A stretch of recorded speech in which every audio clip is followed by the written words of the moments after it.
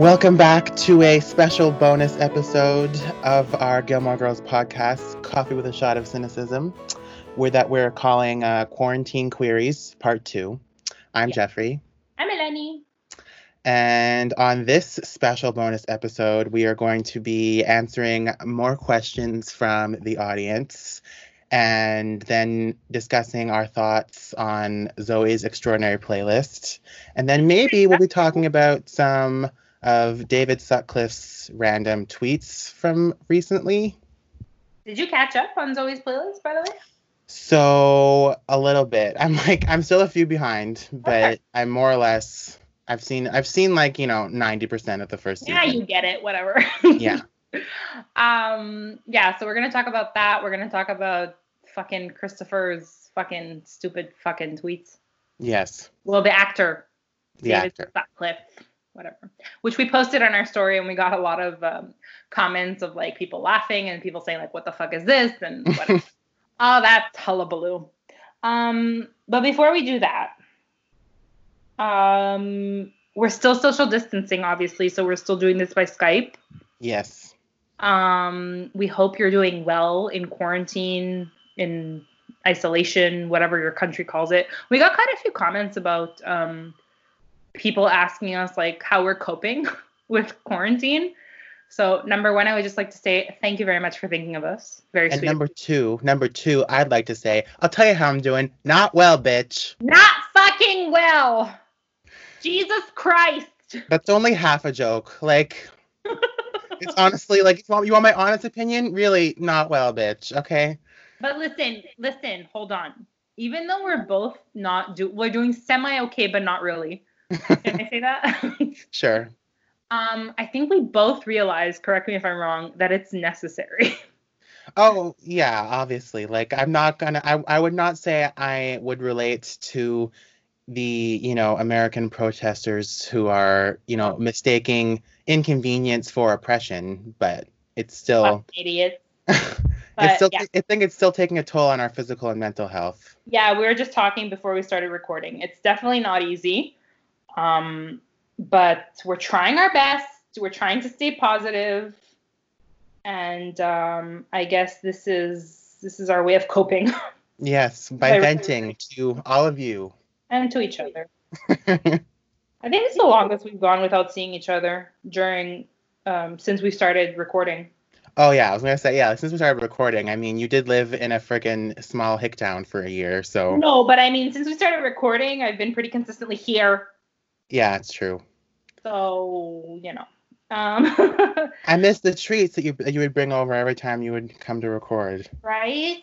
This morning I went grocery shopping, and I saw that, because I would always bring Jeffrey, like, either Timbits or, like, donuts, but mostly Timbits. And I saw that they now have Timbits cereal. Like in the grocery store? Yeah. Okay, that's wrong. They have chocolate Timbit cereal and birthday cake Timbit cereal. Oh, come on. Yeah. Like, no. That's a no. That's a no for me. Like, no. That's a no. Yeah, I don't know. But I was definitely shocked when I saw that. It's just one of those things, like, you think in theory, great, but not really. For anyone outside of North America, Timbits are these little treats from... They're like munchkins from Dunkin' Donuts. Yes, exactly. Yes. Exactly. Remember when we had Dunkin' Donuts? Very briefly, okay? I was really little. Oh, you were really young. It's true. Yeah, I was really little. I remember we only had, like, the last one was, like, in Dollard up on St. John's. Yeah. And that was the only one there was when I was little. And my dad has always loved Dunkin' Donuts coffees. Remember, we used to always like drive all the way there. If like sometimes we'd be in the area, but like I remember times we would drive all the way there because he only liked that coffee. And then and then the Starbucks revolution happened, and we forgot all about it. The Tim Hortons and Starbucks revolution, yeah. Yeah. Yeah. Well, when I was growing up, it was much more prevalent, I guess. I remember people would bring, my birthday's in August, so I never used to celebrate at school, but when it was somebody's birthday at school, they would bring like a box of munchkins. Yeah, for me it was always Timbits. I guess I wasn't there in time. Yeah. Well, there. Yeah, anyways. So where are we going with this? I think we were leading into questions from the audience. Yes, we were. Yes, it was just us saying, like, thank you very much for checking up on us. And we also hope that you're doing well because well, that would suck if you weren't.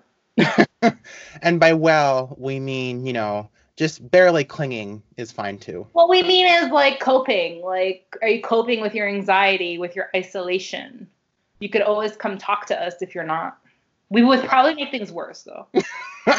Yeah, I mean, I would start by being very very encouraging, but I'd probably end up making a sarcastic joke, and so maybe not. Oh my God, the other day I was like, Mom, it's okay, we can do it on Mother's Day. We're like, Mom, it's okay, we can do it. And by the nighttime, I was like, fuck, I need to leave this house. Literally, that was me too. It was a 12-hour change, so I don't know what it's going to be like when you contact us. But whatever, we'll try our best to make you feel better. We are not licensed therapists. We are not, but we can still charge you. Yes. All right, let's get into these questions. Okay, so first one is, what has your genre evolution been since you were kids? So, for example, what did you used to like but not like now?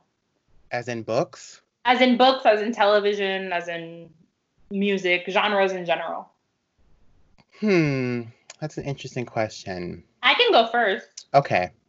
Because I think I've said it before. I used to really like YA. Yeah. Even into my 20s. And I think at around like 22, 23, I was like, I don't relate to this shit anymore. It's very rare, I have to say, that I find a YA book now that I like.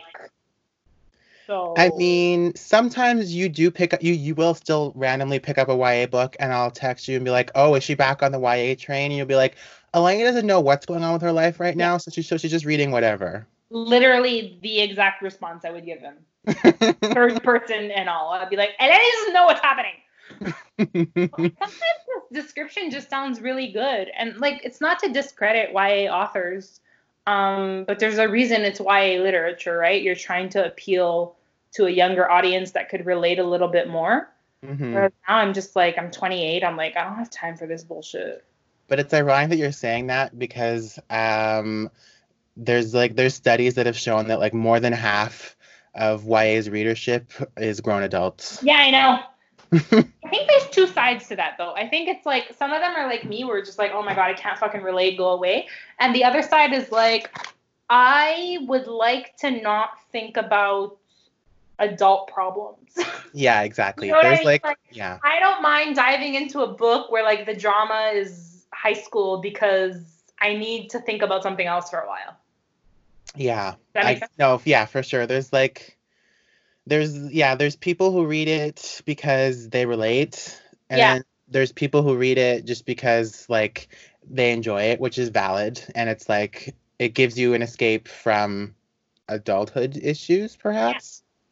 And that being said, like, sometimes I go on like this really weird, I don't know, like, if you guys follow me on Goodreads, or like, I don't know, because I know some people do, I have like periods where I go through really weird habits. Like, I'll read like 6 thrillers in a row.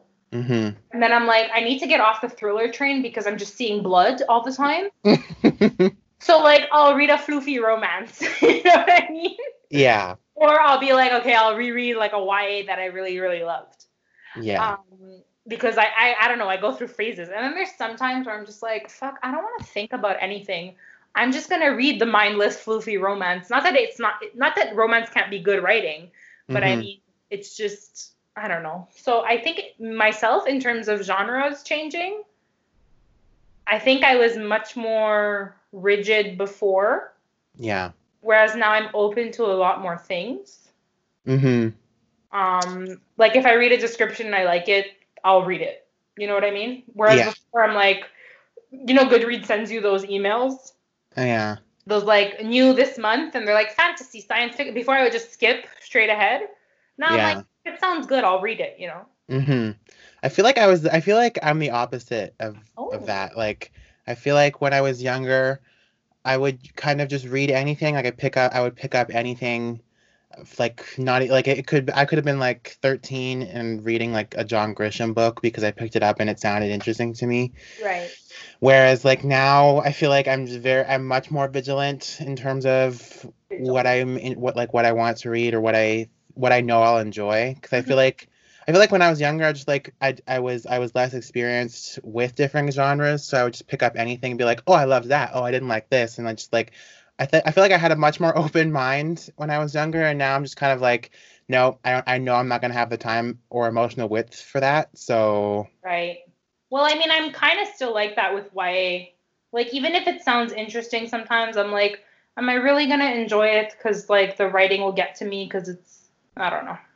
yeah, there's no for sure with YA. There's like it's difficult because I find with YA it's difficult because you know that like this new book wasn't around when you were younger, so like you could read it and be like, wow, I would have really appreciated this when I was that age. Yeah.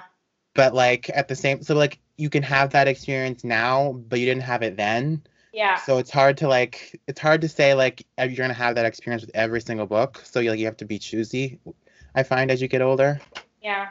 Yeah. Oh, I think that makes sense. That might be why I can't relate sometimes. What about your genre journey with other forms of media, with TV and Um, music?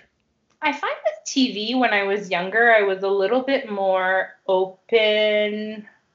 Um, I don't know if open's the right word, but I find I was much more pulled towards like teenage dramas even when I was very young. Yeah. But I think the point of that was like you wanted to be older kind of thing. Yeah, for sure. Like when I same the same thing with me. Like I wasn't necessarily more into teen dramas, but it was like anything that maybe my mom would be watching and I'd be in the room, but she would say like oh, it's like it's too old for you or something like. Yeah. But I would still kind of like see bits and pieces of it and then like be intrigued, and then when I would get older I'd be like I would make a point of like watching that show because I enjoyed it then, but I was quote unquote too young, Yeah. you No, know? I get that. Yeah, for sure I was intrigued when my mom would tell me something was too old for me, right?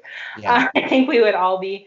But I mean, I think in terms of, I was also very influenceable, if I can say that. Hmm. Like I remember in elementary school, a lot of people were watching, Passions. Oh my God. Yes, please tell them this story. I mean, well, I don't know if it's exactly the story, but like, I know when I was like in fifth, sixth grade, a lot of people would watch Passions. Which is really random because I feel like Passions is like what was it really popular? Like I know when I was in fifth grade, like if you weren't watching Passions, you were a loser. that's like super Isn't that's that like super fucking random. random? Anyways, so I remember I tried to convince my mom because it played right after school, like right when I got off the bus. And Yeah. in my house, it was always like when you come home, you eat a snack and you do your homework right away. Yeah. And after you do your homework, before you can watch TV, you have to clean your room. Okay. So I remember like it would start right after I got off the bus. So I was trying to convince my mom to like let me push homework for a half hour so I could watch Passion. And then I remember when I was younger, it was because it was like the cool thing to do, I would stick with it. And Hmm. now I'm much more likely because some people even now like we talked about this when we talked about Game of Thrones. Hmm. Like everyone's watching Game of Thrones, you have to watch Game of Thrones. I'm like fuck that now. You know what I mean? Yeah. Like if I don't like it, I'm not gonna force myself to watch it. Yeah, I feel like I've always kind of been like that. Yeah. Whereas when I was younger, if a lot of people were talking about it, I would push myself to watch it. And I think that's part of also growing up. You're just like, I don't have time for this shit.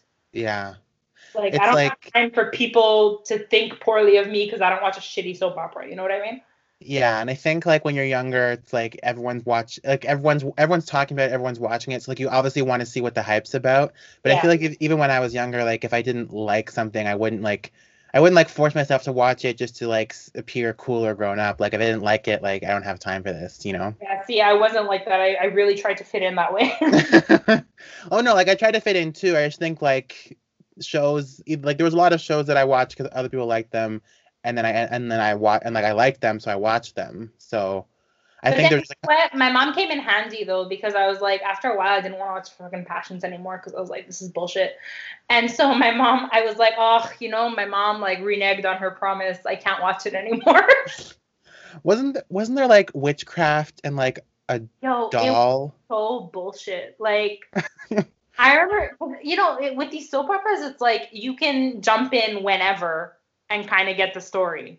I mean, more or less, yeah. More or less, yeah, you get context because like 14 episodes are like 1 hour of the show. So Yeah. like they talk about it over and over again so you can kind of get what's going on. And I remember I jumped in right when like this one girl had kidnapped another girl and taken her baby and passed it off as her own because the guy she loved, like she wanted the guy she loved, whatever. And like her mom was a witch, so she like cast a spell, and I don't even fucking know anymore. Like, I want those hours of my life back where I let stuff be influenced by like the quote unquote popular people. Yeah, wasn't there like a character on Passions who like possessed her doll or something? Yeah. There was also another time where like she was on a plane, but like on the plane, like on top of it. That's what I was gonna say. So I don't know what the fucking appeal was. It could have just been also because like soap operas are usually a thing that older adults watch. So like one person got into it and said like, oh, this is really good because they had that freedom to watch a little bit more of an adult show. Yeah, exactly. Like So that must have been what it probably was. maybe the appeal, But like I don't know what the fuck I was thinking. Because like out of all of like the well-known like North American soap operas, like Passions, like obviously Passions is well known, but like Passions didn't run for very long. I think it was only on for like maybe like 10, 11 years, which is not very long if you could No, like it look was at other on soap for operas. 8. Yeah. 8, yeah. So like that's not very long in comparison to other soap operas that have run for like 50 years. Yeah, exactly.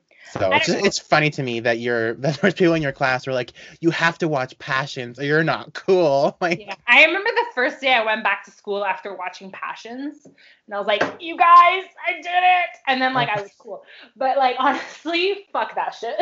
Literally, like Passions out of all of them, I think you can live without it. Yeah, for sure. Adult Eleni is kicking little Eleni in the face right now. Yes.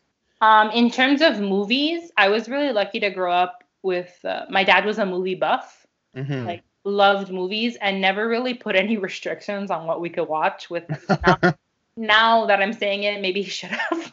But like my dad was always like, if it's a good movie, I'm gonna share it with you guys and we're gonna watch it. Like I remember being 8 years old and watching Rounders, which is a poker movie. God. And like right after that, we're like, my dad taught us how to play poker. Like, you know what I mean? So my dad didn't really put limits on what we could watch if it was a good movie. He was mindful of like if there was sex or violence or whatever. But like, I remember his motto was like if it's a war movie, for example, he would be like, well, I'm not gonna hide you from the horrors of war. Like war happens. You know what I mean? Yeah. So he was more mindful of like nudity and swearing and stuff like that, but at the same time he would let a lot of things slide that I feel like parents shouldn't. But it gave me a very interesting childhood. So yeah, it made it so that I watched a lot of movies when I was younger that like my peers were not watching. Like I remember going back to school and like telling people that I watched Rounders, a poker movie, and they're like, "What?" Like, I was teaching like my 4th grade class how to play poker. And now like I don't really have a movie genre that I stick to. Do you? I feel like for me too, like my parents have always been very into movies. I think my mom actually probably more so than my dad. Like my dad loves movies too. My mom has always been very big with TV and movies. So I feel like she passed that on to me, like probably without even realizing it. But it first started like when I was really young, like she introduced me to Disney and like she was a big Disney fan when she was younger. So like, and as 90s kids, you always have you always had the blessing of being born in the so-called Renaissance of not Renaissance, what's the word, like golden era of like VHS and home video. So like you could own all of the Disney movies in the collection. And so I feel like because I grew up with that and loving owning movies on like VHS or then DVD, It Yeah. was like it's like something that my mom and I still do. Like, we own like 1,000 movies. Yeah, yeah, yeah. And like I feel like because of that, we were very behind in like joining the Netflix era because we just Yeah, I like remember when you guys were debating. yeah, because it was like I feel like Netflix, I'm not gonna say replaces home video because it doesn't replace like physical media either, but Hmm. like it kind of replaces like an entertainment value that you would seek out, in a video store or, on television more so than it would replace them. Yeah. So anyway, all of that to say, we're very big movie people, and we own a lot of movies, and there's a lot of movies that we love like together and separately. So like, we like that movie to watch together, or we like different movies by ourselves, kind of thing. Hmm. But I feel like me and my mom have always been big on like romantic comedies, and I feel like that's where my love of romantic comedies came from. Yeah. I don't like when people knock romantic comedies. Romantic comedies can be really fucking great. I no, I feel like if in 2020 you're like criticizing romantic comedies, still criticizing romantic comedies, it's like that's on you. You have your own issues But to for sort out. real, like I feel like it's just criticism to criticize, Like the same thing, I think we've talked about this before, like chick lit. Yeah, exactly. It's like the equivalent that people just love to harp on it for some reason, but like fuck, these are really individual things. If you don't like it, don't watch it, don't read it. You know what I mean? Yeah. Leave And it correct alone. me if I'm wrong, but like I feel like in my brain, like the term, I mean, it hasn't like completely fallen from use or fallen from, the registry, but like the term chick flick to me like isn't really a thing anymore. Like I know people obviously will still use it, but I'm saying like in my vernacular and in the vernacular of people around me, like we don't really say chick flick anymore. I feel like that kind of fell out in the last few years, in my No, I opinion. think yeah, for sure. I think romantic comedy has kind of taken over. And I feel like Netflix has like a bit to do with that because romantic comedies are always huge on Netflix. Oh, they're the best though. Yeah. Anyways, this brings us to another question. Okay. Somebody asked us what our favorite classic movie is. Oh boy. Oh, you should really send me these questions or show me these questions before we start This is recording so half I can the think of fun. answers. This is half the fun. Classic movie. Okay, so like what are we defining as classic? I don't know. Just say a favorite movie. Because you know what? A couple of weeks ago, I posted something about Hercules. Hmm. That to me is a classic because I grew up with it. Okay, yeah, okay, I see what you mean. Okay, I would have to say Mary Poppins. Oh, yes. Oh, yes. Will always be my first answer for any favorite movie question. Oh, it's a good movie. Yes, it is. It's great. I don't know. I don't know. I mean, like, I love all my classic Disney movies. But if we're talking, like, Well, if we're talking classic about how people like define classic as like, like 40s and 50s and 30s movies. yeah, I feel like if you're gonna talk about Disney, like the term classic Disney varies. is classic for me because I'm younger. Yeah, But in terms of like classic movies, I love His Girl Friday. I've never seen that, and I was just reading something about that movie in a book a few weeks ago. I really love that movie. I'll have to look into that. Should I I'm really sure the library has it, but the library's closed. Thanks for reminding me. COVID, you fucking hoe. Yeah, I love His Girl Friday. What else do I love? I I mean, I like. like classic television shows. Like I love Lucy. I have them on DVD. Oh, you do? I did not know that. I do. Um, yeah, I don't know. I don't know. I think I'd have to think about it a little bit more.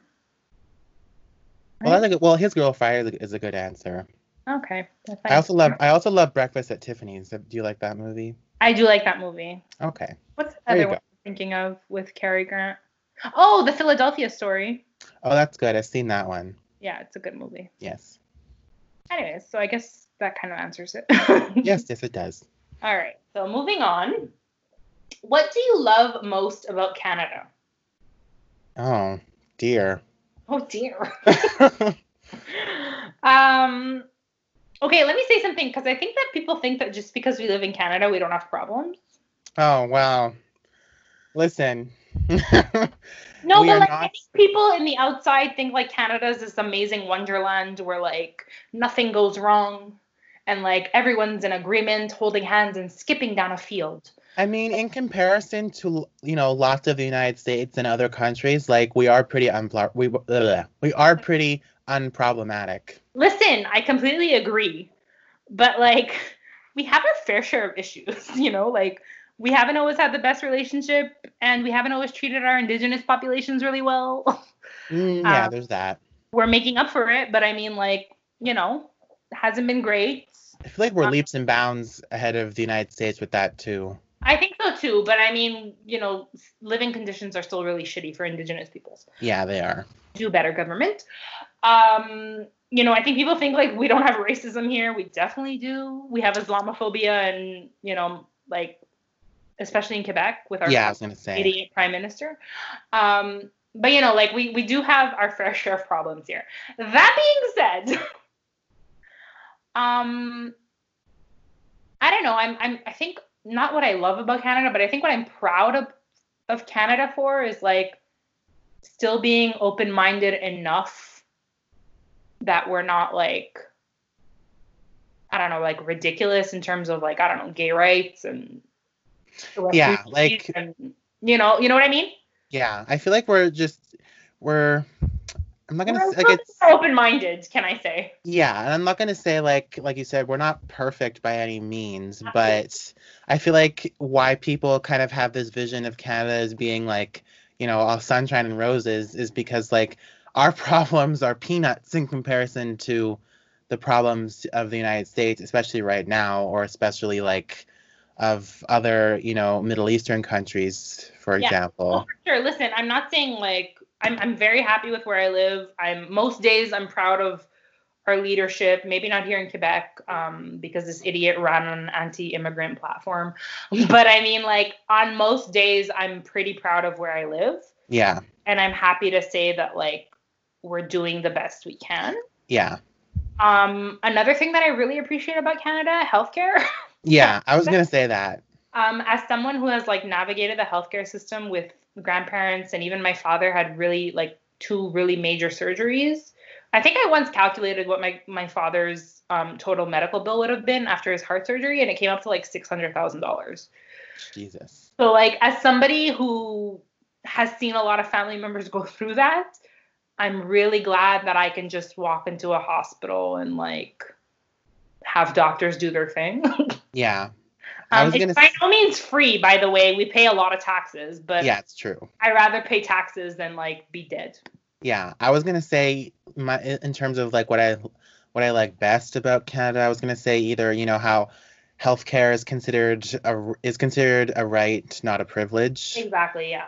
And like The I was healthcare mentality. yeah, and also just like I'll echo what you said about how like liberal minded we are in general. Like my dad has said it before. Like even when we have like a conservative government, like our conservative is still pretty liberal in comparison to other parts of Our the world. conservative is so much more to the left.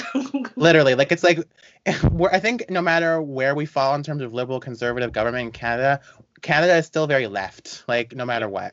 I mean, I think it helps that we also have a parliamentary system and not this other bullshit there, but like Yeah. yeah, I think for the most part most Canadians are very open-minded. And I think the thing that I like the most about us also is that even when you're not as open-minded and you have different beliefs, Hmm. we're not as quick to shove them down your throat. Yeah, exactly. You know what I mean? Like, we're of that opinion. I'm saying in general. Like, I believe one thing, you believe another. We could still coexist. You know? Yeah, I was gonna say like maybe not. I wouldn't use the term open-minded. I was gonna say maybe Canada is just much more progressive oriented Yeah. in comparison to other parts of the world.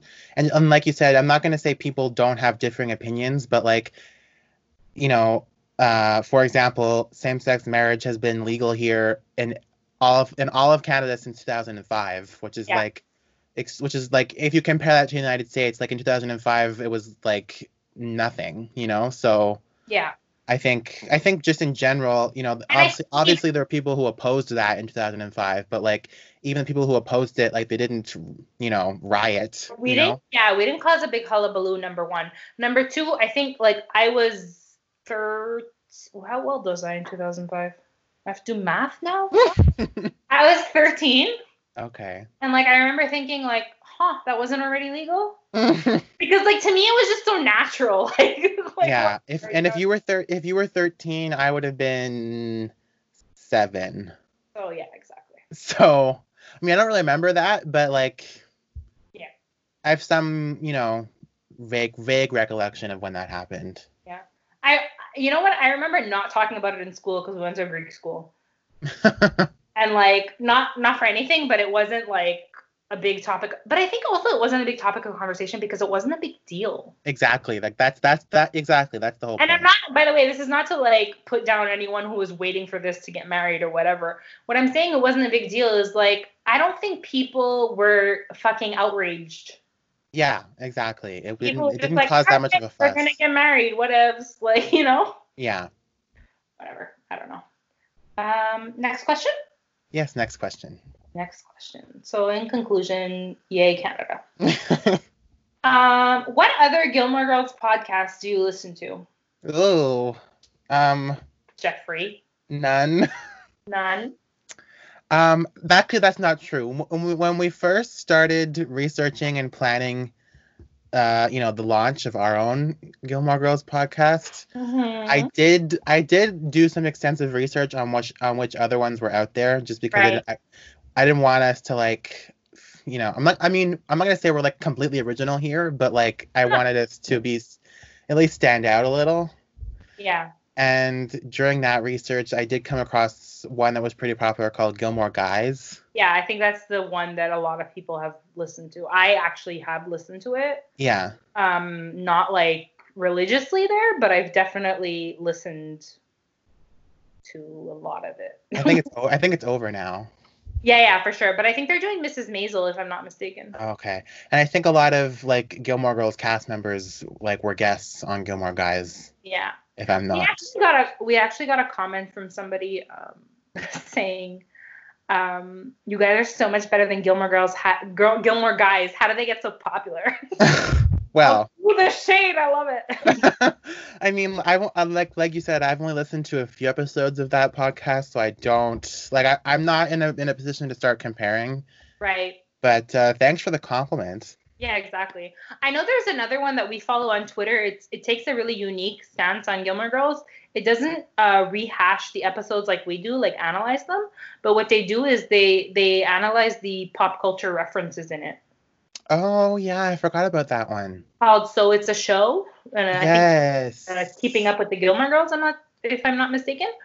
So like they'll take you know, like these references that the girls make to movies or books or whatever, and they'll break them down and put them in context of the scene that they were in. So I think that's super interesting. Yes, I should listen to that one again. I listened to it once and I didn't. It's really well done. Yeah. I think. And then there's another one, the other big one that I found when we were doing research, but they're like on and off. Like they haven't continued in a while, I think. They're I think it's called Caffeinated, if I'm not mistaken. Mm-hmm. Yeah, that sounds familiar. I should go look it up, but I don't think they've gone past the second season. Neither have we. I mean, we have plans to. Like I'm not abandoning ship, but yeah, but they're pretty funny too. Those girls, I don't remember their names right now, but they're very funny. Well, in conclusion, but also. Name 5 things you would change in the Gilmore Girls revival. Oh God, these are really good questions. Jesus Right? Christ. Hats off to all of you for these questions, because geez, I can't even think of anything. They're really good. I'm really impressed by how original our audience is. I wasn't a huge fan of A Year in the Life. What about you? It was like on and off for me. I think we've discussed this before of how. Yeah, look, I can map out my emotions about A Year in the Life on a graph. It started super high because I'm like, yes, Gilmore Girls is back, and then like winter was great, great, great. And then spring, what happened after?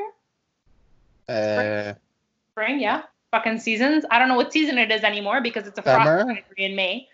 But anyways, so then spring happened and I was like, whoa, okay, maybe. Yeah. Then summer happened and the fucking musical happened and I was like, this is fucking bullshit. Yeah, that was kind of dumb. Okay, so number one thing I would change is this fucking musical.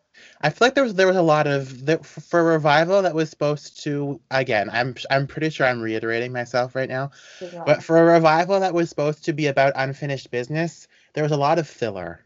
Yes. So I remember watching the summer episode with my sister-in-law and we were both like, what the fuck is this? Like, because we timed it. It literally took up 35 minutes of a 90-minute episode. Like, you Yeah. could have done a lot more with that time. Yeah. You know? I get wanting to be fun and whatever, but keep it at one scene. I didn't need to see the whole fucking musical. Mm-hmm. So number one, I would definitely change that.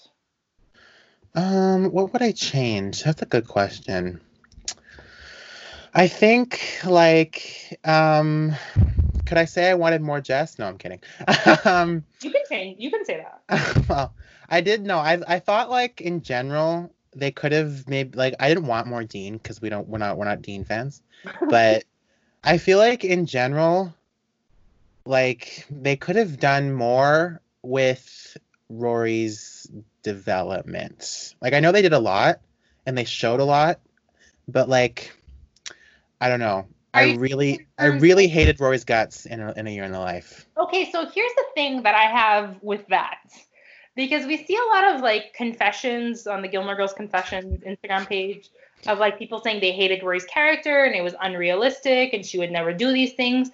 And here's where I stand on that, if anyone cares. They hate the way she breathes. Yeah, well, that was another thing. We'll get into that after. But for me, I kind of liked that she didn't have her life together. Yeah. Because it's way more realistic than her always getting what she wants and what she works for. You know what I mean? Yeah. Mm-hmm. Because I'm 28 years old right now, and the revival, Rory's 33 or 32. Mm-hmm. Like, nobody my age, I'm realizing, has their fucking lives figured out, especially in this economy, especially with, like, COVID. Like, you know what I mean? You go to school for one thing, and it never turns out that way. Yeah. You know? Yeah, my issue wasn't so much with like that she wasn't perfect or that her life was a mess. I appreciated that they showed that Rory was not perfect because let's be honest, we've already, looked under that rock. Exactly. But what bothered me and what bothers me with a lot of like Netflix and HBO and other kind of, paid cable, I guess, is that like the characters aren't perfect. And like, not that I want them to be perfect, but also like they're kind of bad people. And I'm not going to say Rory's a bad person, but like she makes terrible decisions right in front of our eyes. And it's just kind of like, yes, that's realistic. And yes, that's real life. Yeah. But like, I don't know. I mean, maybe it's because I've just watched too many picture perfect sitcoms where, everything is perfect, la la la. But like, there's just a lot of paid cable shows like Lena Dunham's show Girls, like those terrible people. Yeah, like I'm not gonna say that was a good show the whole way through, but like that, like I feel like the whole purpose of that show and kind of that genre of show is that like it's about people making bad decisions for an hour, half an hour, and it's like, okay, that's real life. I make bad decisions, you make bad decisions, but like if I'm watching TV, sometimes I want to watch something that's comforting and, people doing the right thing. No, I get that. But I think the difference is, like, if we're going to stick to the example of Girls, I think that their entertainment value is in the fact that people, like, they're going to make bad decisions. Yeah. Like, keep going back to see how much they're going to screw up more. You know what I mean? Yeah. Whereas I feel like in the revival, don't get me wrong, I didn't love it by any means. Like, I'm still ugh on it, But, like, I feel like it was way more realistic to see her struggling and making bad decisions while still being a good person. Yeah. Because we all have those moments where I'd like to think we're good people, but I know for sure I've made terrible decisions. You know what I mean? Like, exactly. So I think it was a little bit more refreshing going from, like, this good girl, like, all throughout seasons 1 through 4. Through 5, and then 6 happens and like whatever, But even like she gets back on the horse in 6 and 7. Mm-hmm. And like she ends like with education from Yale and a really good job as like following Barack Obama's campaign around. Like I think it was good to see her struggle a little bit. Oh yeah, like and realize that like when you're backed into a corner kind of you do make stupid decisions. yeah, and I'm not gonna say like I wanted Rory to be perfect and not I'm not I didn't want to not see her struggle. Mm-hmm. But at the same time, like I think it's because, you know, with shows like Gilmore Girls or just even Girls, I find like I'm not gonna say I watched that show to be comforted, but like I would at the, seriously like be scared for you. yeah, I know, but like there are certain shows I find like if you kind of watch them as if they were comfort food or eat them, I guess, as if they were comfort food, it's I think it's just jarring to then see these characters that like you kind of like you kind of put your own worldview onto theirs, and it's like, oh well, you know, I look up to this character or this actress, even like, you know, they inspire me because they did this or they did that, and it's like, and then you go and watch them like Rory make terrible decisions in the revival, and it's like that to me was just very jarring from the Rory we knew in the series. And I guess that's hypocritical of me because I didn't like how perfect everyone made her up to be in the original series. Yeah. I just found it jarring to see her make such terrible decisions in front of our eyes. No, I get it. I get it. Like for me too, I was like, I remember first watching it and I was struggling with the fact like this is not the Rory we know. Yeah, exactly. The more time passed, I was like, well, maybe that's a good thing because like, you know, we knew her in her early 20s and now she's in her early 30s. And I myself have felt lost at times. So I get her feeling lost. So it's like my opinion on it changes the more time goes on. But I absolutely understand what you're saying. You know what's something else that I would change about the revival? I did not like the way Emily. First of all, let me preface this by saying that I think Emily had the best character development, and I'm very happy for her. Yeah. But I did not like the fact that she kept belittling Lorelai's relationship with Luke. Yeah, even all those years later, like they've been together, like so we're made to understand that they've been together since the end of season 7, which is 2007. So they've been together 9 years. They have a very steady relationship. They live together. You know what I mean? And she's still like, well, you're not married. He can leave. Like, you know what I mean? And I know, I totally get it. And it was like very degrading, obviously, for her to keep saying that 9 years later. But like, to me, Emily was always that very strict, rigid, conservative woman. Yeah, she was very on brand for her. But I feel like, I don't know, going into it, I was like, yo, Richard's dead. Maybe they've gotten closer. I don't know. Maybe it was like me putting projecting what I wanted to also on the series. Yeah, exactly. It sounded a little bit upsetting, even when they were having that big argument after the funeral. Like, the way she speaks to her is like, ooh. Yeah. And I think just in general, like what you said about projecting, you know, your fantasy almost onto Lorelai and Emily.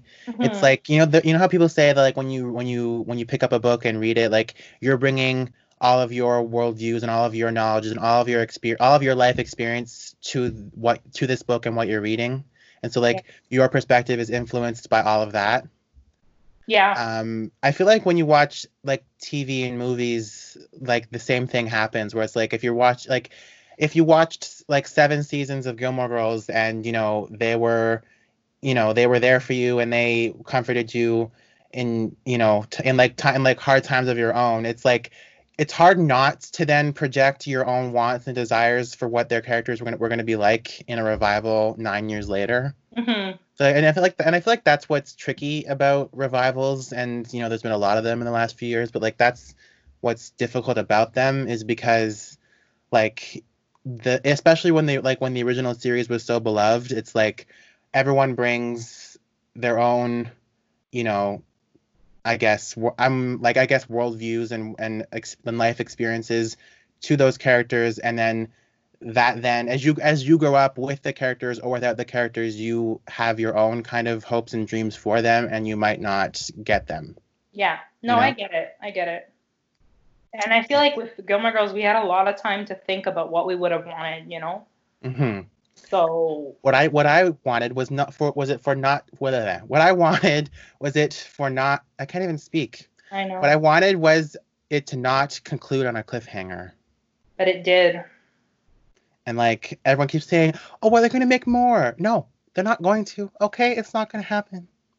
And even if it does, but like, yeah, chances are they're not going to make more. But anyways, but even if it does, like, you had your chance. Yeah, I think so too. Okay. Should we do one more question? Yes. And then we'll get on with the other stuff. What do you think about Gilmore Girls being so white or not having enough representation? Oh, God. Damn. These are really hard questions. Yeah. You go first. You want me to go first? Okay. So Gilmore Girls premiered in 2000. Yeah. 2000 no, Gilmore Girls premiered in 2000, and I think by 2000 standards it was pretty progressive. Yeah. By those standards, I didn't say it was good. I just said by their standards. Yeah. Because there was a Korean family and Michelle is Black and presumably gay but not gay. Whatever. That being said, though, it's very awkward to go back and watch it and not see like the world represented in a fair way. Because like I think the next time we see a Black character is in season 7, and it's Logan's coworker that only has like a 2-episode whatever. Oh, like, yeah. Nobody that lives in Stars Hollow is Black. Like, there are no other ethnic people around. Like, they're always dating white guys. Yeah, it's true. There are no, there's no gay people. Like, I don't understand how in college there's no, like, even if you're in the background of scenes at Yale, Mm-hmm. like, there's no people of color, there's no homosexuals, there's nothing. It's true, and I feel like yeah. And I feel like when you watch, like, when you grow up watching shows like that, it's like you don't really notice it, and you're kind of you're almost a product of your own era, like the show is.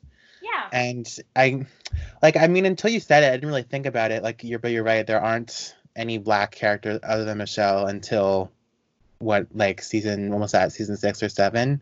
Yeah, and then like even Michelle is only outed as gay in the revival. And I wouldn't even say outed. I feel like it was just like by the revival on Netflix where they're allowed to swear. It was like, okay, we can shed the facade now. I don't know. I don't listen, I think growing up it made more sense because I went to Greek school. We were all white kids. I had a very like closed friend group. So like of course it didn't bother me when I was growing up because like I didn't know any better either, you know what I mean? Yeah. But can we all agree that like if Gilmore Girls was cast the exact same way in today's day and age, it would not fly? Oh yeah, like and I've said this before, it's a very white niche show. But by the way, rightfully so it wouldn't fly because, it's like you're not representing an accurate picture of the world. Yeah. You know what I mean? Yeah. And that being said, like I said in the beginning, I think by 2000 standards, it was a little bit ahead of its peers. Yeah, like especially with the Korean family. Yeah, but still not nearly enough. No, not nearly enough. And it's also important to point out that we are both white, so yes. We are not the key holders to any like experience on racial diversity. So. No, not at all. But I mean, I feel like when two white people can notice, like there's a problem. Oh yeah, for sure. And I feel like, if people think they're the center of the universe. Yeah, and I feel like when a Black person watches Gilmore Girls, like it's much more obvious to them. But like for me, or for us, even like white people watching a show more or less made for white people, like let's be honest. Yeah. We just don't notice it, and like that's just white privilege at its finest, and like we're all guilty of it, and then we don't. 100%. The reason we don't notice it is because we're privileged. Exactly. And the thing is, like us watching Gilmore Girls when we were younger, like, oh yeah, Rory's having a hard time in school, and then like we could relate to all those problems. Those are not problems of Black people. You know what I mean? No, and I feel like the WB in the late 90s and early 2000s was just very like white bread television. Of course. But, like, the fact that we can watch that and be like, oh, yeah, this is great television, like, I mean, okay, yes, it is great writing and whatever, but we can't deny the fact that, like, it's not representative of the world we live in. No, it's not. And I don't think it ever was. No, but I mean, like, By today's standards, this wouldn't fly, No. and rightfully so. And by today's standards, none of Friends would fly. Let's just put that out there. No, for sure. A lot of shows that we used to watch would not fly. And I feel like that's the issue. If I might just say in conclusion, I think that's the issue with a lot of shows that like live on beyond their initial era. Mm-hmm. Like, if you go back and watch shows from the 60s or 70s, like they're dated, like they were made in the 70s or 60s for the 60s or 70s. You know, like it wasn't like you can't say that the showrunners back then anticipated DVD releases and us watching these shows 50 years later and saying, "Oh my, like that's so racist or that's so wrong." Like, it doesn't make it any less racist, but like, you know, it's. Listen, I understand. Like, I get it. Mm-hmm. But at the same time, like, I feel like in 2016, you had an opportunity with the revival to be a little bit more representative, and you weren't. Yeah, it's true. So I think that's where my issue also comes up, you know? Yeah, and I think it's like, well, Amy Sherman Palladino is also white, right? So. Yeah, and like, even I was thinking back to like Mrs. Maisel. There are black characters, but they're secondary characters. Oh, for sure. And there's an Asian character, and she's like a love interest. So I guess it's like kind of Amy Sherman Palladino's moving in the right direction, kind of thing. But like white stories are still like the predominant stories on television. And Mrs. Maisel takes place in the 50s, doesn't it? Yeah. So listen, it takes place in the 50s, late 50s, early 50s. I'm not sure. I'm not sure what time it is. But I mean, at least in Mrs. Maisel, like when they're talking about a black character, they're talking about his experience, like how the singer, even though he's a world-renowned singer, he can't stay in the same hotel as the white people. Yeah. You know what I mean? I feel like there was an opportunity missed in 2016 to be a little bit more inclusive. Oh, for sure. Yeah, there definitely 100%. All right. We'll leave it at that for that. But before we move on to our next segment, I did want to mention that in our last episode of Quarantine Queries, one of the questions was, what's our favorite episode of Gilmore Girls? And I was having trouble picking one because I had to pick on the spot. Did you pick it? And I picked the episode from season 3 with the house party and the keg. But as I was thinking about it more and more since we did that episode, I think I would have to say my favorite episode would be from season 5. Okay. Which one? Where Luke and Lorelai break up, and Lorelai is watching the Judy Garland version of A Star Is Born when Luke rushes over and they kiss while she's singing The Man That Got Away. 5:16, say something. Yes, I think that's my favorite. Got it. Mostly because I love Judy Garland, but you know. I know, I was gonna say, isn't it? But that's good. That's a good choice, I feel like. Yes. All right, so do you want to talk about Zoe? Yes, shall we? Zoe's Extraordinary Playlist. So we'll make it brief, I guess, but we don't have to, but I'm just saying. So remember the first time we talked about Zoe's Extraordinary Playlist? Yeah, it's back in January. February. When you were like, oh, I kind of like it. And I was like, oh, I'm not so sure. Our perspectives have completely switched since then. Yeah, but also, like, have they? Okay, but like, do you like the show more now than you did in January? I definitely like it more, but I understand what you were saying about it being a show that would work better on Netflix.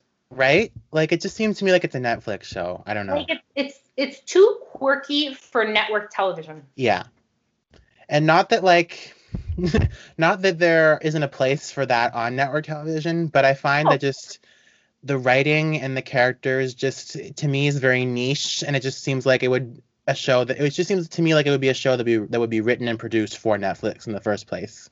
Yeah, no, I get it. Yeah, so I finished the first season. Okay, I think I have like 3 episodes left. Yeah, I had recorded them because I wasn't watching from the beginning. Mm-hmm. So yeah, general thoughts were, it was cute. Mm-hmm. It was nice. It's just, yeah, it's definitely cute. It's definitely nice. It's just like fucking stupid sometimes, though. But that's the thing I was gonna say. Sometimes you're just like, yo, Can we have one serious moment without you guys fucking breaking into song?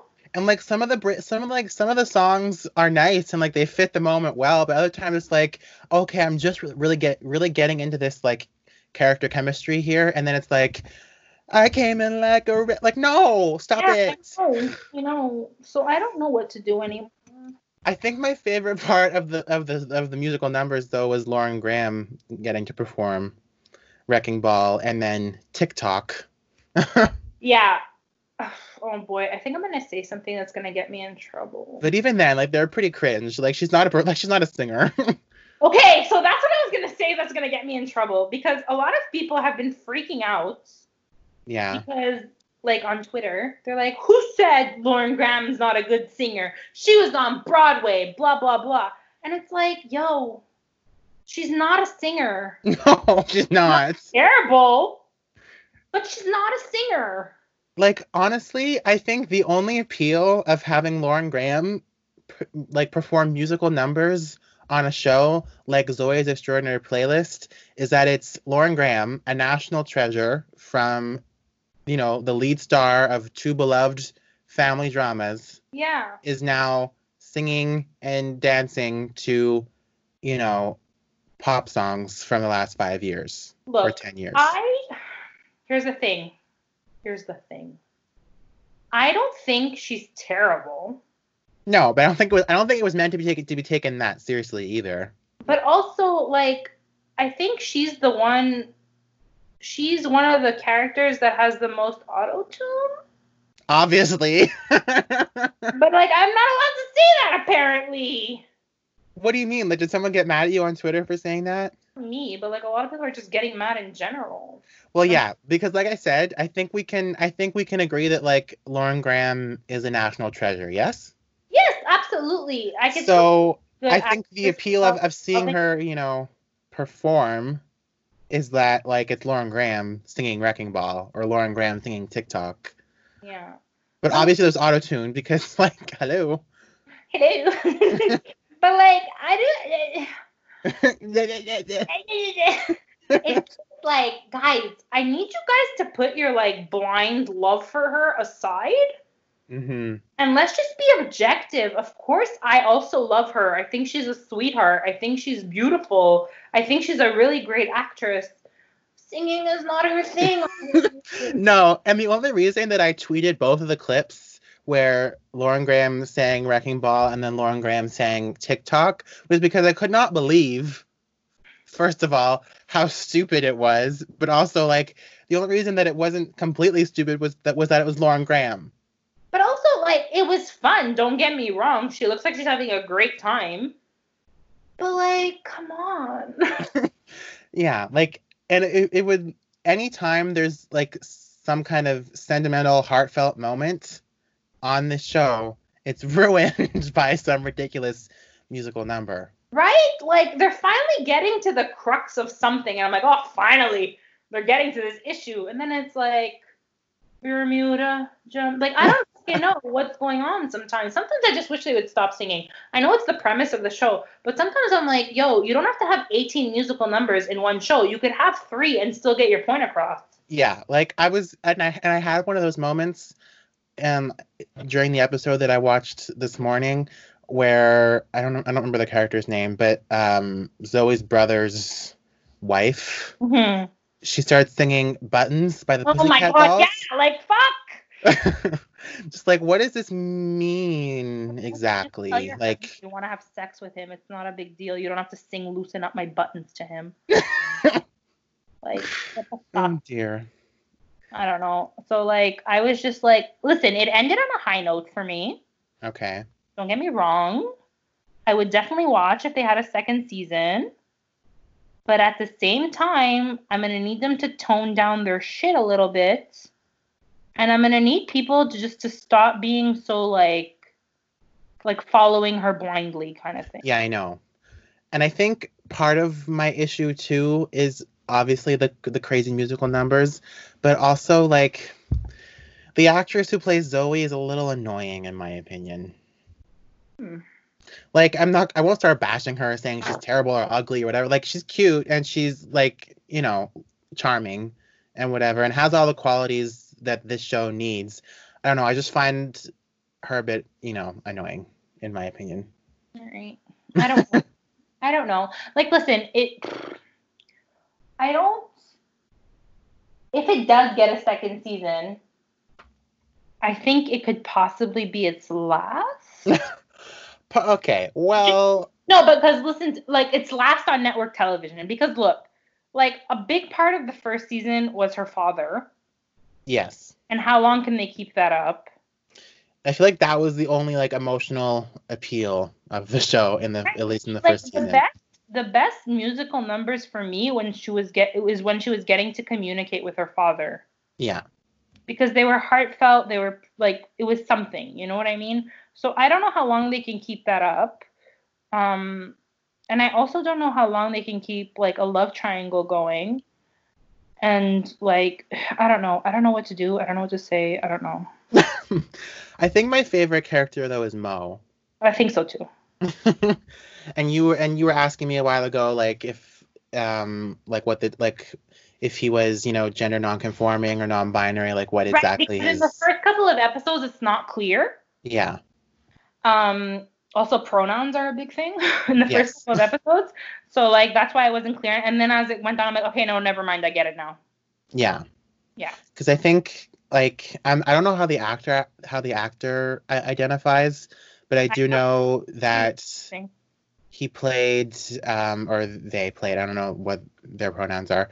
Right. They were on Glee and they played a transgender character there. So I don't know if like again, I don't know how the actor identifies in real life, but I do know that that's where he made his name. So I would assume that he would continue with that journey, I guess. Right. Yeah, I don't know. For me, it's just like I feel like it has potential. Yeah. I feel like they overdid it a little bit with the singing. I know it's the point. Don't come after me. But I mean, like, it's just it got to be a little bit too much sometimes. Like, yeah, it's I feel like it wants to be sentimental and heartfelt, but like the silliness is just overloading. Yeah, because like not every conversation has to end with like a secret love feeling and like this guy singing "Jealous" to you. That was funny. I liked that. No, it was cute, but you know what I mean? Like sometimes I'm really not in the fucking mood. Yeah, I know. Like, exactly. Also, sometimes can we just agree that like I don't need her mom to sing for me to know that her mom is angry. Yeah, I know. It's like read the fucking room. You don't need an MRI talent for this. Yeah, it feels a bit like preschool feelings, like how do we know what that person is feeling? Like, it's like I'm holding up like a flashcard to her and I'm like, look at this facial expression. Are they sad or mad? Like let's use our feeling words. Also, I really don't like the fact that she doesn't know any fucking music. It's true though. She doesn't know anything. Mo's like, well, what were they singing? I think it's a song called like blah blah blah, and she's like, oh, it's called this, and she's like, oh yeah, okay, cool. And I'm like, fuck, you have to know something, fuck. I know. Anyways, I think there's a lot of weak points at this stage, so I don't know. It's definitely fun. Don't get me wrong. But for me, it's just a little bit too much at times. No, and I get what you're saying. Like sometimes you're just not in the mood for that. To just burst out into song. It's like, okay, tone it down a bit. I'm in a mood. Yeah, like honestly, I couldn't watch more than 2 episodes at a time. Yeah. Because like normally I can binge a show pretty well. This time I was like, after 2 episodes, I'm like, yo, I can't fucking take it anymore. Yeah, it's true. Like, stop singing your feelings at me. I feel like I'm not gonna say the only appeal, but I feel like a lot of it comes from obviously Lauren Graham, but I don't think I think she was just a special guest star in the first season, so I don't know if she would continue in the second season. And here's the thing too, one of the fucking, I don't know, the show creator or the producer or somebody was like, who said that Lauren Graham's only gonna be there the first season? And everyone's like, literally, like, bitch, she did. So I don't understand. So now it's changing? Is it? But let me ask you, would you still watch it if she wasn't in it? I don't think so. No? As I told you, I was like already considering it, just like not watching it anymore, just because for me, like if a TV show feels like homework, like that just defeats the purpose. Yeah, I get it. So, Like that's why I think we've discussed maybe before how I'm bad at binge watching and how I'm just really bad with Netflix In and general, yeah. yeah. And I've been thinking about that more and more, and I think it's because like when I was younger, I used to obviously watch more television than I do now. Yeah. And I think I was just very used to like the old school network television mentality of, watching Wait. each week and Yeah. like waiting a full week until the next episode. And it was like because you had that buffer of time, Hmm. it allowed you to grow with the characters in a more like gradual way, I guess, like not grow with the characters only, but like No, grow with the show and like let the show grow on you. Whereas like now on Netflix and other streaming platforms, they just release an entire season at once and it's like all on your face and it's like you have to finish it now and it's like I yeah, feel very overwhelmed. I get it. I get it. So I don't know, like if maybe if there was like Netflix shows that there's a lot that appeal to me, but I find that it's very hard for me to get through them like in a binge manner, shall I say, No, I because like get it. I have to like you said you would only watch like one or two at a time of Zoe and then you have to take a break. Like I'm like that with all shows. Like I find that I can't watch like more than let's say four max in a day because I'm like I have to spread this out. Like I need time to digest what I'm watching. Well, listen, there are some shows for me where I watch them and I'm like, I just have to know what happens in the next episode. Yeah, So, for sure. um, I like go for it right away. But Hmm. I don't get that vibe with Zoe, No. so not for me. I think I just miss like an era of network television that is like over where it was like you could you wanted to wait that full week to watch the next episode. Like you didn't have this like constant need to watch everything now and have everything at your fingertips. Well, we've I said it find before, there's the appeal of like that anticipation, you know? Yeah, and like letting the show and the characters grow with you. And I find that like starting any new show, any television series is like an invitation to grow over time with these characters. And that like that's why when like long running shows go off the air, it's It's very like a emotional. breakup. Yeah. Yeah, it's very emotional because you've grown up with them or you've grown with them, like you've gone through your own life changes as they went through their life changes. So it's like starting any TV show I find is an invitation to, get to know these characters and grow with them. And I find that I'm not going to say Netflix, ruined that, but I find that when you release a full season at a time and it's like everyone can watch it like immediately and I want more and it's all up for grabs at your fingertips, just kind of defeats the purpose a little bit, you know?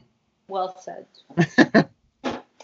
Um, okay, last thing we wanted to talk about was fucking David fucking Sutcliffe And his tweets. and his tweets. So, do you want me to read them? Yes, please give us some backstory.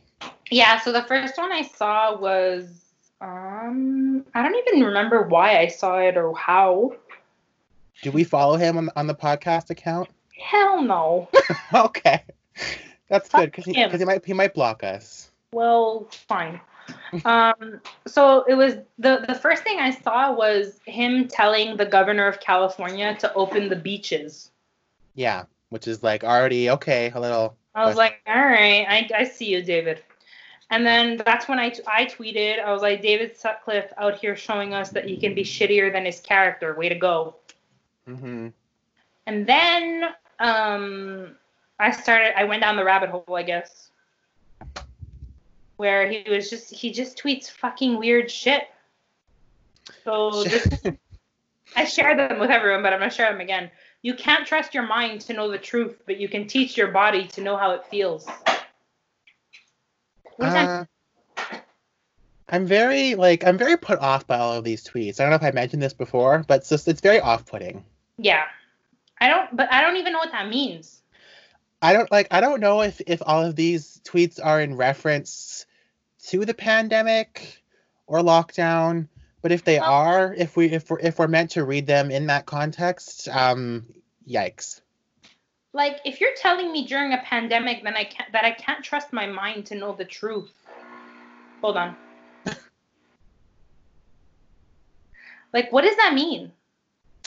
I don't like. I'm not. Again, we don't know for sure that he's talking about the pandemic, but I feel like I it mean, has he to be tweeted it on somewhere. the 8th of May, so like. Yeah, I feel like it has to be in there somewhere. Okay. But You want me to share another one? yes, please. Let me find one. Waking up is painful, people. If you're defensive, angry, agitated, in despair, you're on your way. That's okay. That's definitely about quarantine and the pandemic. Like, I love how somebody just commented, ha ha ha. Like, David, you're fucking ridiculous. People are laughing at you. I think like he's definitely talking about, quarantine and lockdown, but like the fact that he tweeted that like the California governor needs to reopen the beaches, like I feel like that kind of shows us where he stands, and he might kind of be identifying with these, protesters who, like I said, are, confusing inconvenience with oppression. Yeah. So Yeah. I think more or less he's kind of he's trying to be philosophical rather. I mean, well, apparently he's like a new age coach guy. And didn't someone on Instagram try to explain that to you? Yeah, so somebody on Instagram, which I really appreciate you, girl, you tried to explain it to me because I was like, what the fuck? Like, I was genuinely confused. Mm-hmm. So I don't know, like, I don't know. But, like, so here, whatever. So she writes, he's super new wave now. It's like breaking the cycle of codependency. The collective is going to, quote unquote, banish you. And I was like, I don't get it. Yeah, I'm sorry. You're making it worse. I don't.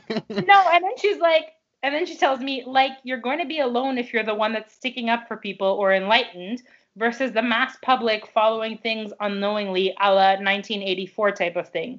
Like, most people are sleepwalking through life, and if you're woke, most people are going to grind on you. And then she writes, hopefully that makes more sense, but I feel you. It doesn't, And sweetie, then but thank you. I wrote to her, makes sense, but doesn't make sense. Yeah, thank you, but I'm still confused. I'm still I confused. kind of get what she's trying to say. Like, when she said the 1984 thing, I kind of get it. Yeah. But at the same time, it's just fucking weird. No, it's weird, and I think we can probably confirm that the other tweets that we read before are in reference to the pandemic, and I don't know. I guess we're chipping away at nothing here, Okay, but but wait. This one, I think for sure, is about like quarantine. yeah, Right? Most conspiracies are unspoken, unconscious contracts between people of shared interests. Break the contract and face banishment, social isolation. They exist in every group, every institution, including your family. The fuck? I'm even more confused now. Oh dear. David, the mask has been ripped off. Chaos reveals the truth. A reckoning is coming. Evolve or get left behind. Yeah, to me, I'm sorry. The only way that I can interpret that is, you're siding with people who are choosing to, ignore social distancing rules, ignore the fact that that there's a global pandemic, and just live life as if everything's fine, because we're ripping off the mask, so to speak. And I'm like, okay, Listen, here's the thing. I understand. Like, look, not I understand. I mean, like, I understand what you're saying. Maybe it's in the context of social isolation, like quarantine and like whatever. But it still doesn't fucking make any sense.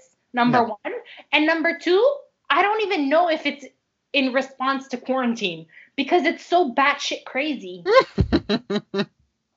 It's true Like, though. what? I don't even And then like. and then he retweeted this video of a stork.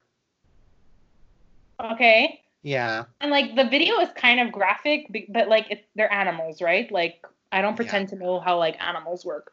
So the Twitter account is Nature is Scary, and the caption on the video says stork mother throwing one of her chicks out of the nest to enhance the survival probability of her other chicks. Okay, and in the video it's kind of graphic, like she beaks the fucking chick, like she kills it, right? Mm-hmm. So then he writes, storks are pro-choice, apparently.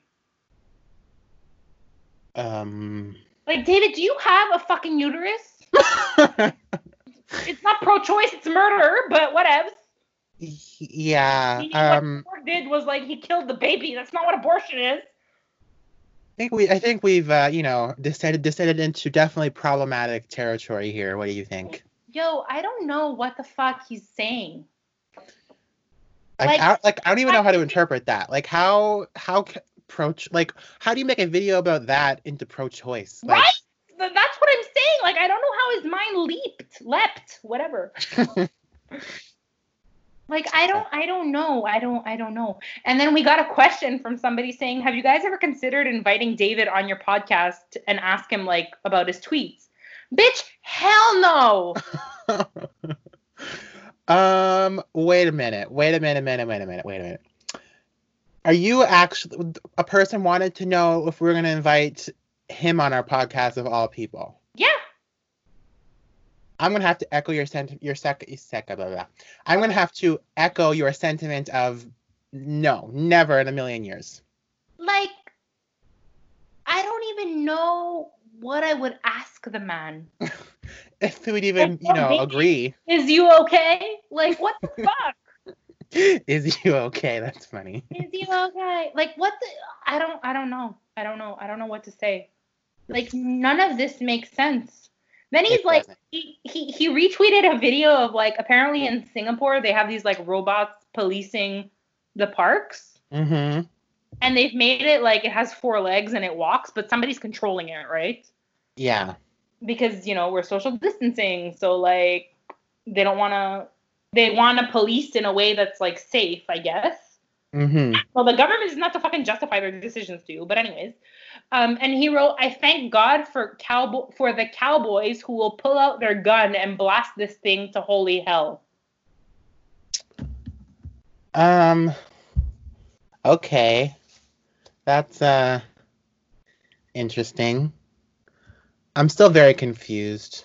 I don't know what he's doing. I don't know. We're very confused. I don't know. And like his Twitter profile is just like, wait up, let me get it up here. It says facilitator, coach, filmmaker. It's very luminous. Wow, I could put fucking words too. Amazing. Like, what do you want? What? Everybody has a website. Oh, Jesus. I think we should, just... Hi, I'm David Sutcliffe. I practice core energetics, a powerful somatic psychotherapy. Who is qualifying you to be a psychotherapist that will help you understand and integrate the unresolved emotional trauma keeping you from being fully alive and engaged with life? I'm done. Oh my God. I'm fucking done. I'm very disturbed. I'm done. Like, imagine going to... I'm going to sound kind of bitter right now, but imagine going to, the guy who played Christopher on Gilmore Girls for your psychotherapy. Like, I'd like to see his qualifications first. Yeah. I don't even know. Well. Show me your diploma. And if you could, I'd like you to see my face right now, which is very cringe like. I don't even I don't know. I don't know what to say. Like, I'm not one to judge people. Right. Normally. Mm-hmm. But, like, when you're saying shit like that makes absolutely no sense, or I shouldn't say it makes no sense. Like, it makes no sense to me, so maybe I am judging. I don't know. Maybe I have to rethink everything. I think we can allow ourselves to judge now. Let's just, throw away all barriers. I mean, I would like somebody to explain it to me. I think that person on Instagram tried their best, but we're still very confused. I mean, yeah, but I don't know. I don't get it. Okay, I don't know. In conclusion, but also we're very confused. Yeah. Yeah, I don't know. If you know what the fuck he's talking about, let us know. Yes. I don't I don't know what to say anymore. Well. Do you know what to say? I don't. But before we end this lovely part 2 of Quarantine Queries, I wanted to bring up an email that we received a while ago. I know which one. Yes, from Michelle Erickson, who wanted to tell us a theory that she has regarding Gilmore Girls and Disney's Aladdin. For real, when I saw the subject, I was like, well, I don't know how this is gonna go. But I think Yeah. I think her theory has, some validity, and I thought we would discuss our thoughts and opinions on what she has to say. So Right. she wrote, "Hi guys, you mentioned that you never get any emails, so I thought I'd send you one. You're right. We don't get very many emails, so thank you. I've been thinking about this for a while, and I need to put it out in the unit. I need to put it out there into the Gilmore Girls universe. I was watching Aladdin recently, the original animated version. As I was watching it, I realized that Aladdin reminds me of Jess. When I said it out loud, my husband could not have rolled his eyes any harder, but just hear me out. Below, please find a list of extremely valid reasons." I like how she's validating herself. You go, girl. Yes. So she wrote that they're both born on the wrong side of the tracks / have tough childhoods. Mm-hmm. They both fall in love with a princess, and she's interpreting Rory as the princess of Stars Hollow. Okay. They're both troublemakers. Mm-hmm. They're both independent. They're both charming when they want to be. They both wear vests. And short in brackets, Aladdin is shirtless and Jess is puffy. And then with several check marks next to it, she wrote roguishly handsome. I mean, she's not wrong. Yes, me of all people, Michelle, I definitely agree. So then she writes, "I think this evidence speaks for itself. I rest my case. What do you guys think?" So what do we think? Jeffrey, what do you think? I think I never thought of it that way before. Like I'd never like sat down and thought to myself like, Jess reminds me of Aladdin. But now that she pointed out all these really valid points, I'm like, yes. Yes. I mean, I don't think I would ever compare Gilmore Girls to a fairy tale, but like if we break it down like she did, I think it kind of works that way. Yeah, for sure. I don't know what the other similarities are though. Like, I would never think of something like this myself, so I think kudos to her for that. Yes. And I mean, if it just came to you while you were watching Aladdin, even more kudos, because what the fuck? I think, like, in terms of... super impressed is what I think, but... Yeah, and I think... I'm not going to say, like, I don't think I could ever picture, like, the character of Jess as Aladdin. I think I can picture, like, Aladdin as Jess, if that makes sense. You know what I mean? Yeah, kind of. But I know, like, Jess would never change himself or present something that he's not. True. To be with the Princess of Stars Hollow.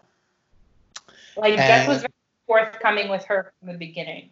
Yeah, and like Jess kind of like no bullshit, and like you said, he wouldn't go through such an elaborate scheme to become the prince that the princess needed, you know?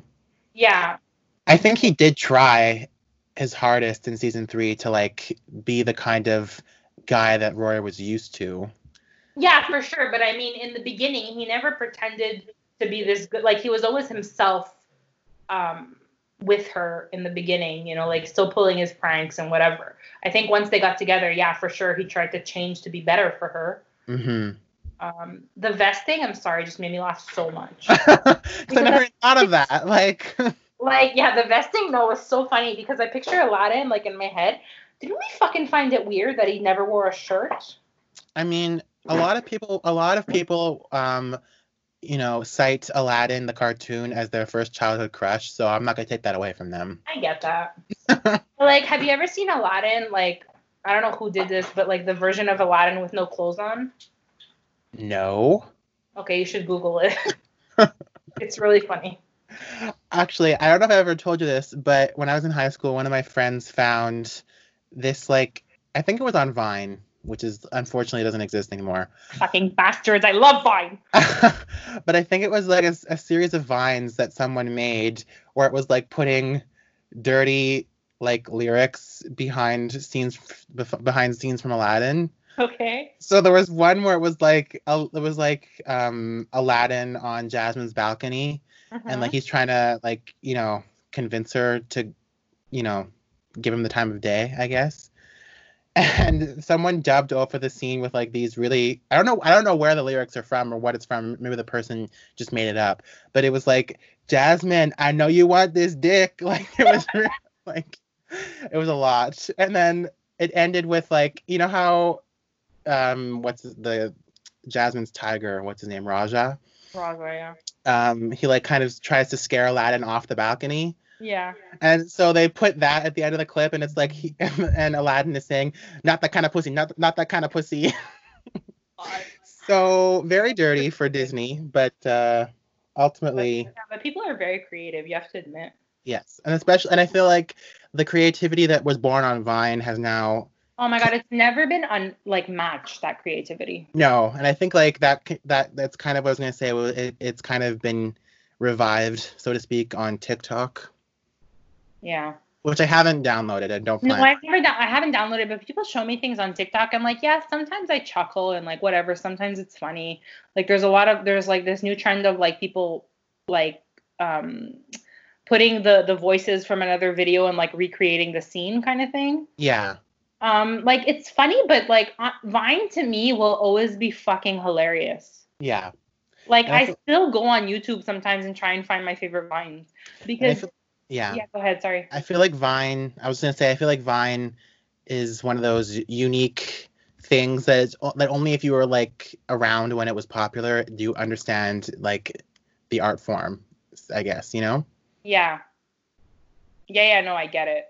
Um Anyways, I just sent you something also on your phone. Yes, I'm looking at it. It's very disturbing. It's fucking disturbing, isn't it? It's you know, cartoon Aladdin next to naked cartoon Aladdin, and now I'm done with the phone. Okay, we're done. Put it down. Is there anything else we wanted to say?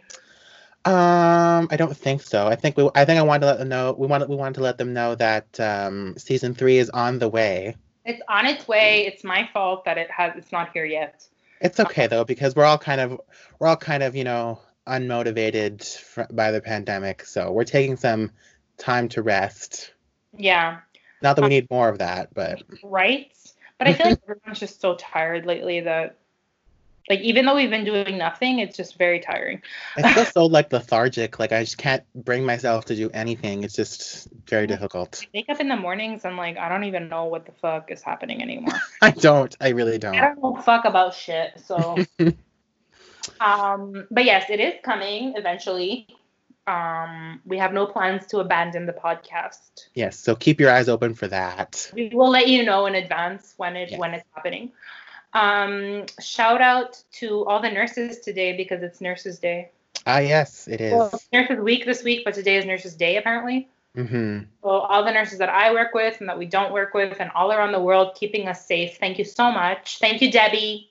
Oh, yes. Thank you, Mother. Mother. And please be safe. Yes. Please And shout out follow- to Michelle for her lovely email. Yes, thank you, Michelle. Actually, I wanted to shout somebody else too. Hold on. Hold on. the phone. Hold the phone. Where is she? Okay, so it's somebody that we've gotten quite a few like replies from. Remember Aditi? Yes. Yeah, so Aditi also has a she's also an artist and she makes some really beautiful stuff. So we're gonna post that on our page, on our story, because honestly, like I wish I could fucking draw. Yes, I've seen some of it, and she's very talented. Yeah, no, she's really great. And yeah, she's kind enough, like after every episode, almost like always comments on our stuff. Like she's really so, and we've had quite a few conversations with her, and she's really, really sweet. So thank you to Aditi. Yes, she's the one who said our accents are adorable, right? Which made us chuckle. Thanks, girl. But yeah, her stuff is really, really great. I just posted a picture that I made of nurses as superheroes. Very rudimentary with that compared to Aditi stuff. So yeah, shout out to Aditi for that. Thank you very much for always coming by to chat with us. And for all of your unwavering support. Yes, always, always. So we hope you're all doing well. Listen to the government, unless your government's fucking stupid. And Yes. yeah, stay safe. And where can they follow us? Gilmore Girls Podcast. On Instagram. And Gilmore Podcast. On Twitter. I let him fill out those parts because I always confuse them. You got it right this time. Did I? I think yeah, they'll find us. What else? You know who we are. Yes, and they can email us. If you like the podcast, you can go rate it on iTunes and comment and review it. Really, like, we don't get anything out of it. It's just so more people could find us so we could spread the joy.